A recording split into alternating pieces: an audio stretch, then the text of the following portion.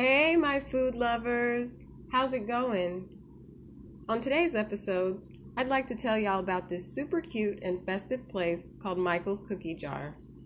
I've stuffed my face there roughly 3 times, with the first experience being their toffee pecan cookie. Oh my yum. Crisp edges with a nice soft bite through and through. I'm talking about, you know how when you get a cookie and like you order a very specific kind and you're hoping that in each bite there's a piece of whatever you ordered in it and it doesn't happen and you get really sad? Well, that's not what happened here. In every single bite, you get what you ordered, because I've had several different kinds. So yeah, just, you should go there.